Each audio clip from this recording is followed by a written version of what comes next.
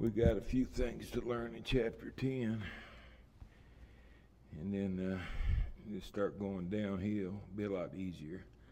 In 10th chapter, this is number 6, the contrast between unattainable legal righteousness and the righteousness of faith is offering salvation on feasible terms.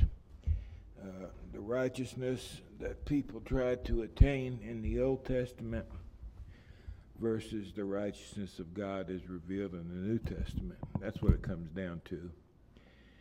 My heart's desire and prayer to God for Israel is that they may be saved. The future tense, that they may be saved. They're not saved. At least not the majority. And the majority, of course, have rejected the Christ.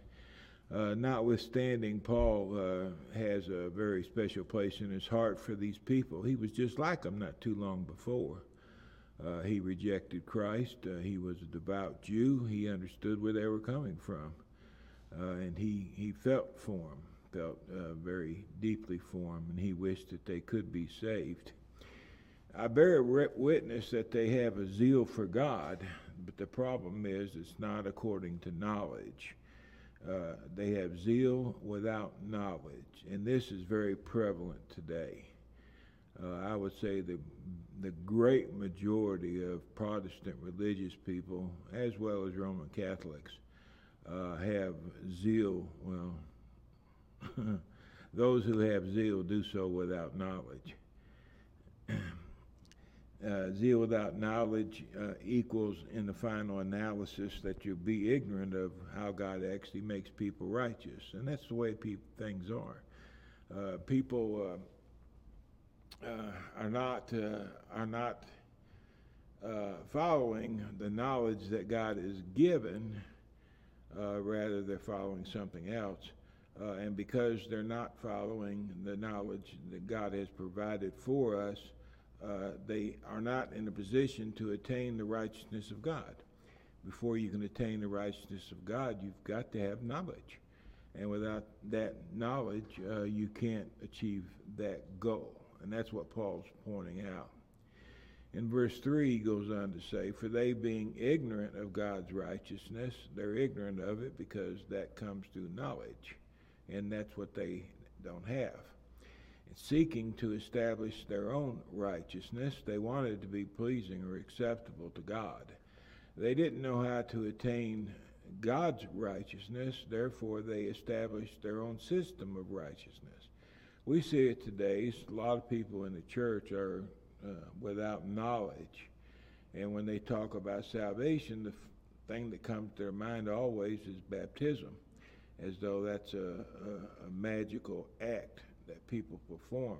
And if you've been baptized, you shall be saved. In the minds of so many, too many, that is the righteousness of God. And that's not the righteousness of God. But the problem is when a person settles on their own form of righteousness, they're no longer looking for God's righteousness. And that's why you have an ongoing problem. It's always been this way. The religious world has always been this way. And it's still this way today. Nothing changes. Nothing changes. Humanity remains the same from the beginning to the end. We just change our clothes. We change the cars we drive. But other than that, we're the same as people have always been.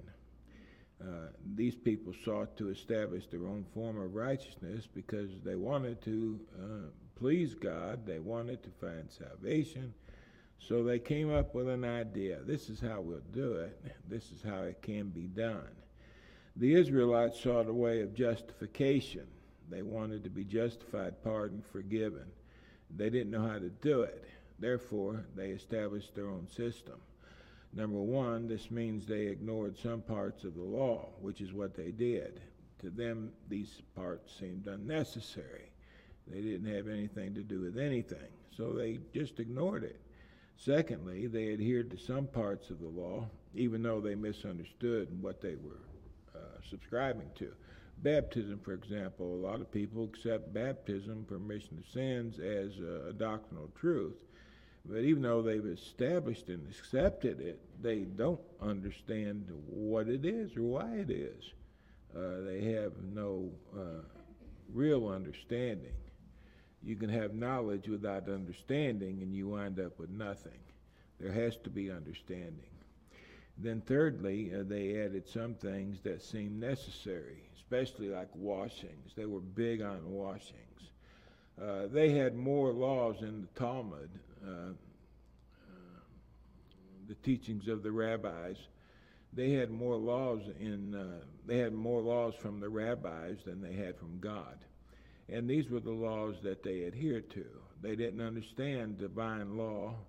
They didn't know where it was going or what it would do. So they established their own system. If we do this, we will be righteous. God will approve of us. They were wrong, okay? And that's what Paul's trying to talk about. They had zeal, which was very important, but it wasn't based on knowledge. They wanted to please God, but they didn't listen to what God had to say and follow the route God had described to win his favor. They were void of knowledge. And being ignorant of God's righteousness, i.e. how God makes people righteous, if you're ignorant of it, you can't be a partaker of it. And the knowledge of the righteousness of God only comes through knowledge.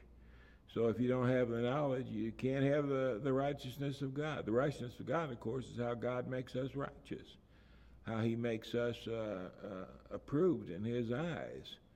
But if I don't know how he does it, how can I be a part of it?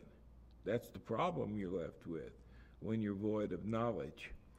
Therefore, they sought to establish their own righteousness, that is, man's own righteousness.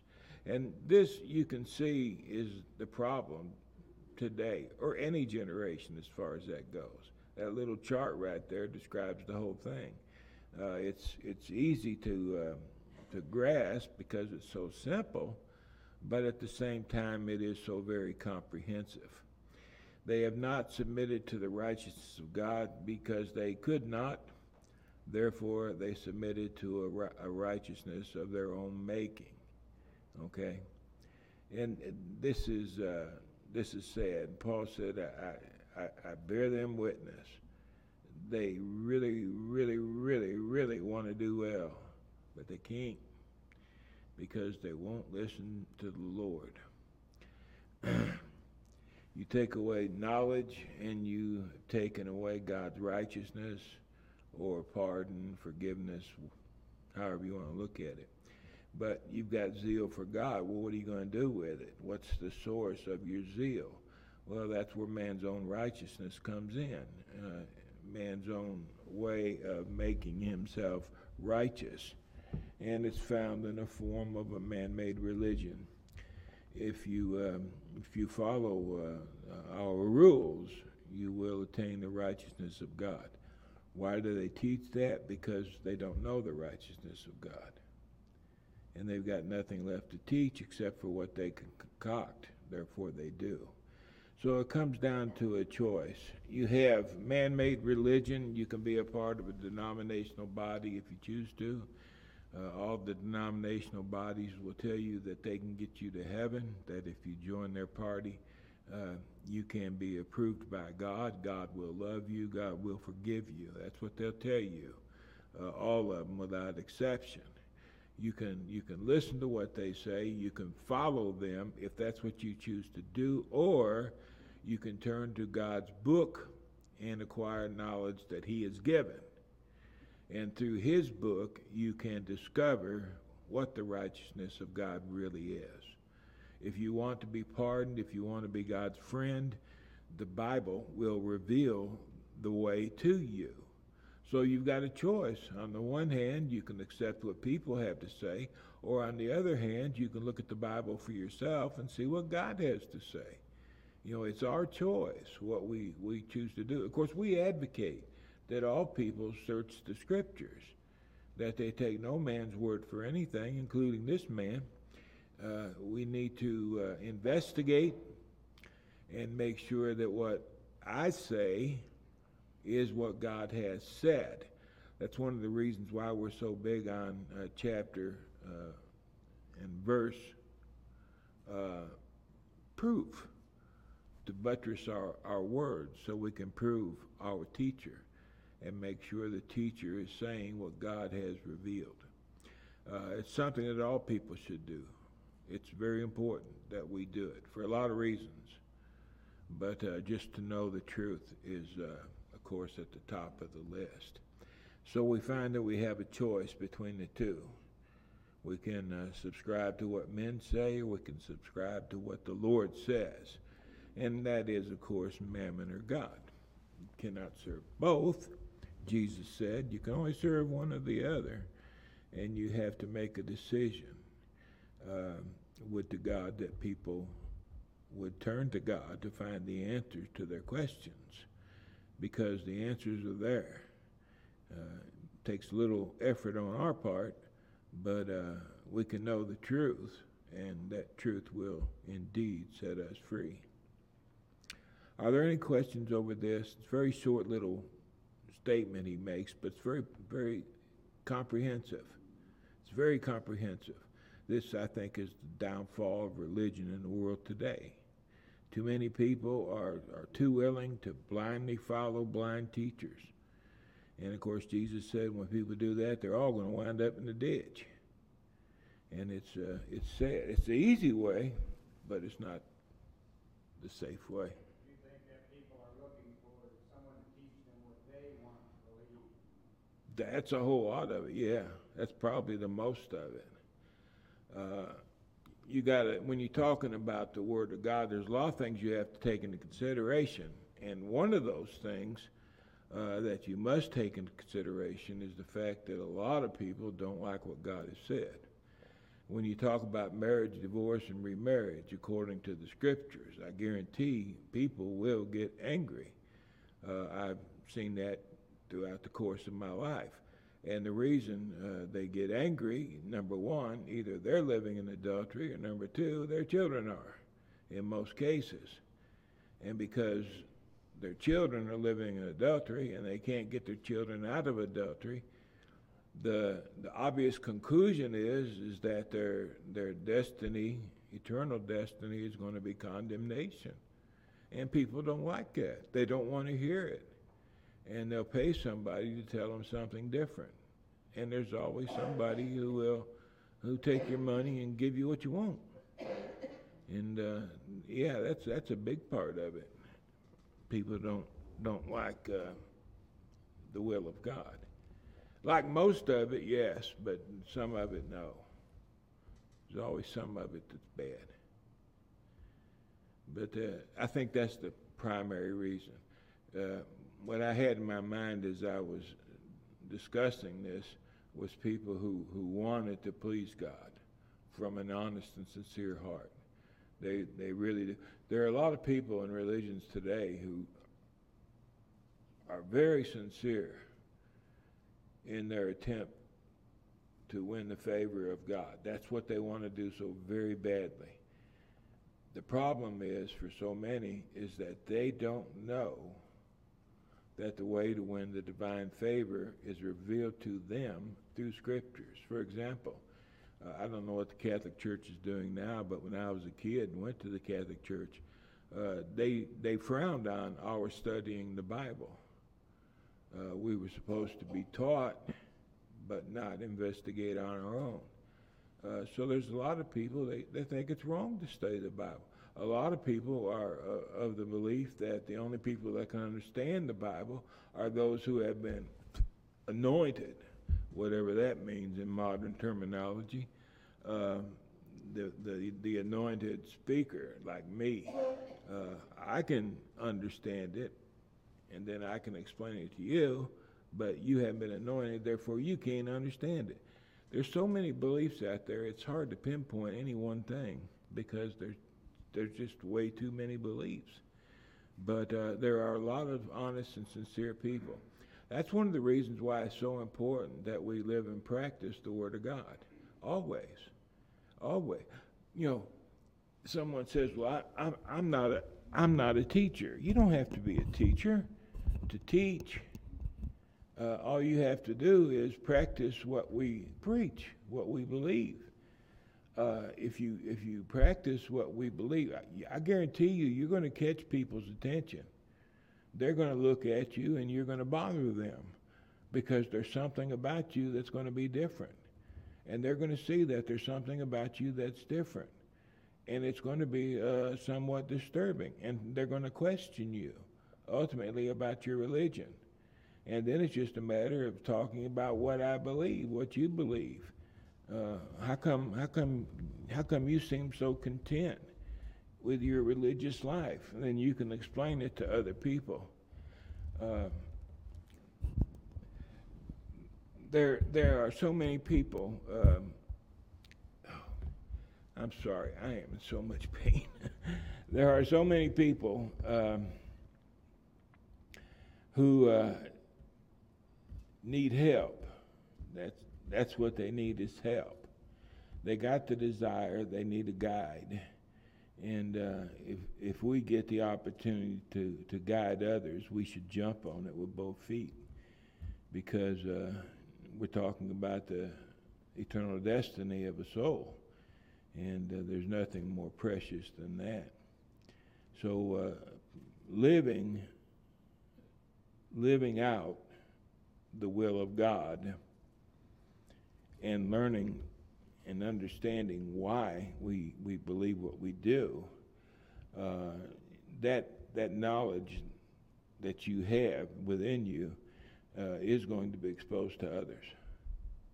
The Lord arranges those encounters, and He does so quite often, really. Is there anything else? But those are the people I had on my mind, Sean. Primarily, people just don't like the will of God. That's no doubt the biggest reason of all. I like most of it. I just don't like all of it. Okay, I got to get, they say on the A-team, I got to get on the jazz. I get on the jazz, my adrenaline gets to pumping, and I can't feel pain, so I got to get my adrenaline pumping here. Seeking the traditional way of righteousness, which is the way they were taught by the fathers. They were unable to submit to the righteousness of God. They thought they had already done that. And you're not going to look to do something you've already done. Assuming their father's way of righteousness was true, the Jews could, with clear conscience, close their eyes and ears to anything that contradicted rabbinical traditions, that is, their law. They could turn Jesus off without any sense of wrongdoing because they were convinced that what they had been taught was true. This is why they remained ignorant of God's righteousness. You have to keep an open mind and an open heart. You've got to be willing to consider the observations of others, because sometimes they can shed a lot of light. Many are in darkness today because they too are holding to the traditions, the teachings of their fathers. All religions are guilty of it. It's natural. We raise our children, and our children do what they do so many times because that's what their mom and daddy does. They've been around us, they've learned this way, and they obey the gospel, not necessarily because they believe in God, but maybe because they believe in us. And we have to teach our children ourselves so that they can know for themselves God and follow Him, because they know that this is indeed the way of God. Then their relationship is with God and not so much with us. That's very important. I think as a parent, it's a very hard job, but it's one we have to engage in. You got to give your kids opportunity to disagree with you. I used to tell my children they can disagree with me about anything, and I wouldn't get mad, and if it got nasty, I'd get upset. But if they just questioned something I believed, that was okay. That was okay. In Mark 7:6-13, the Lord said to the Jews, "Well, did Isaiah prophesy of you hypocrites?" Hypocrite is a play actor, like a movie star. That's a hypocrite, according to the Greek word. They pretend to be something you're not. As it is written, this people honors me with their lips, but their heart is far from me. In vain they worship me, teaching his doctrines, the commandment as men. Because they teach as doctrines, teach as the truth, the teachings of men. Therefore, when they come together and they worship together, their worship is in vain. God doesn't accept it. You have to worship in spirit and truth, not according to human teaching. For laying aside the commandment of God, they just pushed it out of the way. You hold to the tradition of men, especially popular with the Jew, was the washing of pitchers and cups and many other such things you do. These human traditions were much more important than the will of God to the average Jew, who considered himself a follower of God. And then he said to them, all too well, you reject the commandment of God that you may keep your tradition. That's what was most important, the tradition. The commandment of God, they just laid it aside, laid it out of the way, and went full steam ahead following the traditions. For Moses said, and he's talking about one of them they laid aside, Moses said, honor your father and your mother, and he who curses father or mother, let him be put to death. Now, that's a pretty stiff penalty. Obviously, it's a very important matter. Honor your father and your mother, and if you do not, you shall be put to death. But, in spite of what Moses said, you say, if a man says to his father or mother, whatever profit you might have received from me is Corban, that is, a gift from God, whatever I may have spent to assist you in your old age, I'm going to give that as a gift to God, to the temple treasury, and then they would be released from their obligation. Then you no longer let him do anything for his father or mother, because what he would do for his father and mother now belongs to God, making the word of God of no effect. The word of God, what God intended, honor your father and your mother, he put there for a reason. They didn't have Social Security system, so they used the child parent system. When parents got old and they couldn't make their own way, it was the obligation of the children to help the parents live on till they died. Well, that was what God wanted, was to care for the elderly. But they made that law of no effect by their law, because putting money into the temple treasury was much more important than sustaining your elderly parents. You make the word of God of no effect through your tradition, which you have handed down. The traditions, they always take precedence over the law of God. It always works that way. When you talk about just baptism for remission of sins, you know, a seventh grader can understand it. It's very simple. There's no difficulty to it at all if you just take it at face value. But notwithstanding, people have wrestled with that very simple instruction and have set it aside and developed another way of obtaining forgiveness of sins.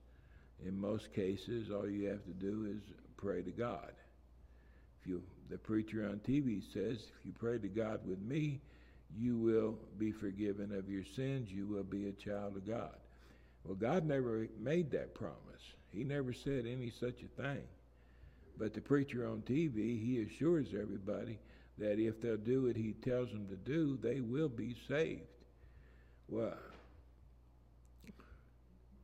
how is he going to honor his promise? He can't, obviously. But people put the tradition ahead of the Word of God. And many other such things they were guilty of doing.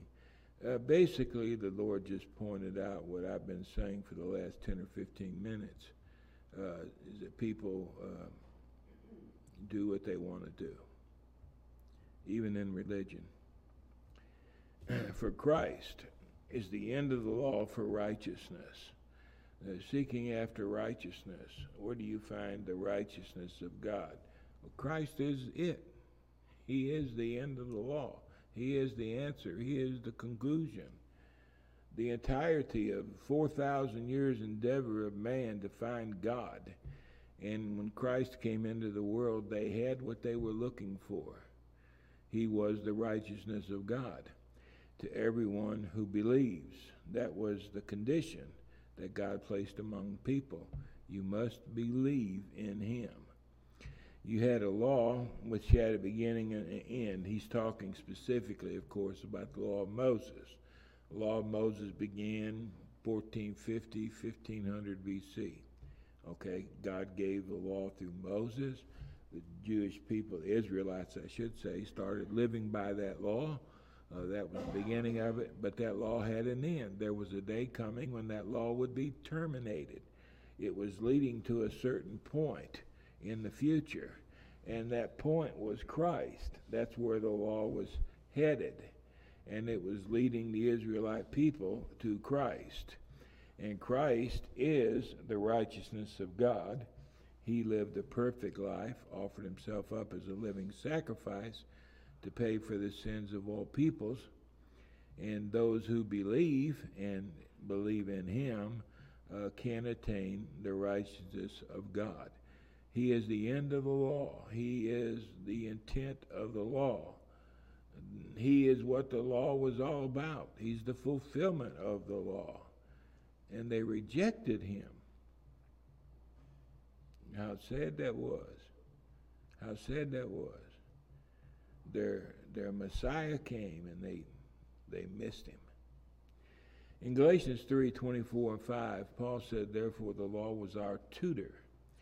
The word tutor at that time meant domestic manager, guardian. Galatians 4:1 and 2, if you want to read it sometime. The manager, there was a slave who his job was to take care of one or more children of the master of the house, whatever the number was.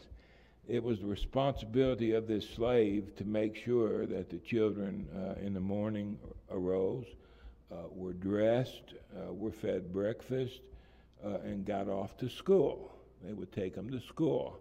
And then after their day at school was over, the slave would bring the child back home, and he would occupy the children's attention in some way until it came time for them to go to bed. He was their caregiver, you may say, in all respects. He was a tutor, okay? That was his job. He is likened today, or I should say back about 50 years ago or more, probably 100 years now. Gotta quit saying 50 years. That's turned into 100 now. Back about when they first come out with school buses, all the preachers were likening this tutor unto a school bus driver. The school bus driver would load the kids up on his bus and he would carry them to school. Well, and they would tell the church, they would say this is what the tutor was. It was his obligation to carry the children to school, like a school bus driver today will carry children to school, to bring us to Christ. Well, not to school, of course, but to Christ. The law was a tutor, our school bus driver, and its purpose was to bring us to Christ. Okay? Why? Because Christ is the end of the law. He's the end of the line, so to speak. That we might be justified by faith. When he brought us to Christ, the possibility of finding justification became a reality. And how was it attained? It was attained by faith, by believing that Jesus lived, died, and rose again. Those who believed would find justification, pardon, forgiveness of sin. But after faith has come, he asks or says, we are no longer under a tutor. Well, that's logical. If the slave's job is to carry the the child to school and the child grows up and becomes a man, well, obviously the tutor's job is over with. He's a grown man now. You don't care for a grown man. And Paul is pointing out that the same is true when it came to the law. Once faith had come, which was the end of the law, we are no longer under a tutor. We are no longer under the law. And that, of course, is taught by Paul in Colossians 2:14. He says that the law was nailed to the cross. So the law had to come to an end. The Jews really misunderstood the law. The law was it was a perfect law in every sense of the word. It did everything it was supposed to do. And if it does everything it's supposed to do, you can't make it better than that. Okay? That's as good as it gets. And the law was as good it could be because God gave the law. And God doesn't make junk. Sometimes people have, I think, misunderstood this a little bit. They talk about the fault of the law. The law had no fault. What it was missing was the ability to justify man. Because you got a law, and it's up to us to live by the law. And if we violate the law, we become sinners. We're no longer justified. Well, it's not the law's fault that we violated it. That's our fault. So you can't blame the law for our inability or lack of desire, I guess, to live by the law. That's something we did. There was nothing wrong with the law. It did what it was supposed to do. It began, it ended, it led the people of Israel, actually led the people of the world to Christ. And when Christ came, there was no longer a need for a law because the end of the law had been achieved, and now righteousness was available through the blood of Christ for those who believe. That's what Paul's talking about anyway in Romans 10. For Moses writes about the righteousness which is of the law. The righteousness which is of the law. Well, I'm not going to talk about that. It'd be too long. For the Israelite, the man who does those things shall live by them. The righteousness of the law. You got to live by the law perfectly. That's the righteousness of the law. You can't sin. You got to live by it perfectly without fault. That's the righteousness of the law. The law will declare you righteous if you never violate it. That's the only righteousness the law could possibly offer. In Leviticus chapter 18 and verse 5, Jehovah said, "You shall therefore keep my statutes and my judgments, which if a man does, he shall live by them. He shall live forever if he keeps the statutes and the judgments." He would never be guilty of sin. He would not earn the wage of sin, which is death. Okay? That's the righteousness of the law. Perfect living. Jesus lived it, the only person that ever did. But he fulfilled the righteousness of the law, thus qualifying him to be an atonement for our sins. The righteousness of faith, on the other hand, it's a different matter. It speaks in this way. This, of course, applies to both Jew and Gentile. Do not say in your heart, "Who will ascend into heaven?" Do not say, who will go to heaven and bring Christ down to earth? Do not say, well, that's what he said there. Or who will descend into the abyss? That is, to bring Christ up from the dead. Do not say you have to go up to heaven and bring Christ down, or go down into the abyss and bring Christ up in order to obtain justification. You don't have to do that. You don't have to encounter him face to face. That's not what the righteousness of faith says. What does it say? What does the righteousness of faith say? It says the word is near you. It is in your mouth, and it is in your heart. That is the word of faith which we preach. You don't have to go to heaven and bring Christ down to be forgiven of sin. You don't have to go to the abyss and bring Christ up to be forgiven of sin. Why? Because the word is near. It's in your mouth. It's in your heart. And through the word, you can attain the faith in Christ that is necessary to find justification from sin. You don't have to have a personal encounter like some did. You do that by faith. Okay. And if you confess with your mouth, this again, of course, is the righteousness of faith. If you confess with your mouth the Lord Jesus and believe in your heart that God has raised him from the dead, you will be saved. If you confess with your mouth, if you believe in your heart, if you truly believe that God raised Jesus from the dead, you will be saved. What is the righteousness of faith? Believing that God raised Jesus from the dead. That's the righteousness of faith. The person who does that shall be pardoned. The person who can't believe will not. It's not about law keeping.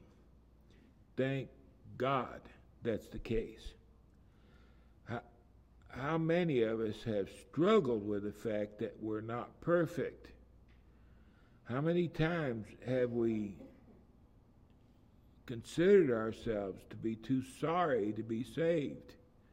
How many times have we thought, I'll never make it to heaven because I'm nowhere near good enough? I think most all of us have probably fought that fight a big chunk of our lives, and we did so in vain. Because it's not about law keeping. We keep the law because we believe in the Son of God. But we know going in that we're not going to keep the law perfectly. The Lord said if we claim we do, we are a liar, and we make a liar out of God. He told us not to even entertain that thought, that we live perfect lives.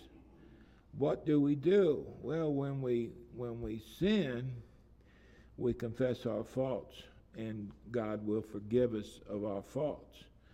A long time ago, preachers labeled that the second law of pardon.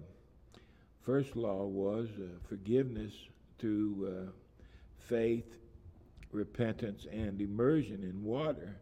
The second law of pardon is when the child of God confesses a fault from an honest and sincere heart, and the Lord will forgive that person again. Okay? That's what the righteousness of faith is. I'm so happy it's not because of law keeping. I don't know how many laws I fail to keep, but I'm sure glad I don't have to depend on that to be saved. I believe. And that's good enough with my Father. For with the heart one believes unto righteousness, leading unto righteousness. With the mouth confession is made unto salvation. These are the keys of the righteousness of faith. This is what demonstrates to me that I have faith, because I pursue it. In Luke chapter 8 and verse 11, Jesus said the seed is the word of God. According to James, in James chapter 1 verse 21, the word is implanted in the heart. It's a seed implanted in the heart, and then the word begins to grow. This is the idea. It may not grow. It depends on the person, okay? Some people are stony. Some people have got weeds and things. And some people are good ground. Well, when the seed, the Word of God, is implanted in the good heart, that seed will grow and develop and will become a very strong and solid faith in the heart. And because this person now has so much faith in the heart, they're going to demonstrate that faith through the things that they do. They're going to bear fruit. as the Lord said in Matthew 13:23. For example, faith, the righteousness will be seen through the way a person speaks. It'll be seen through the things a person engages in with the hands. It'll be seen by where a person goes with the feet.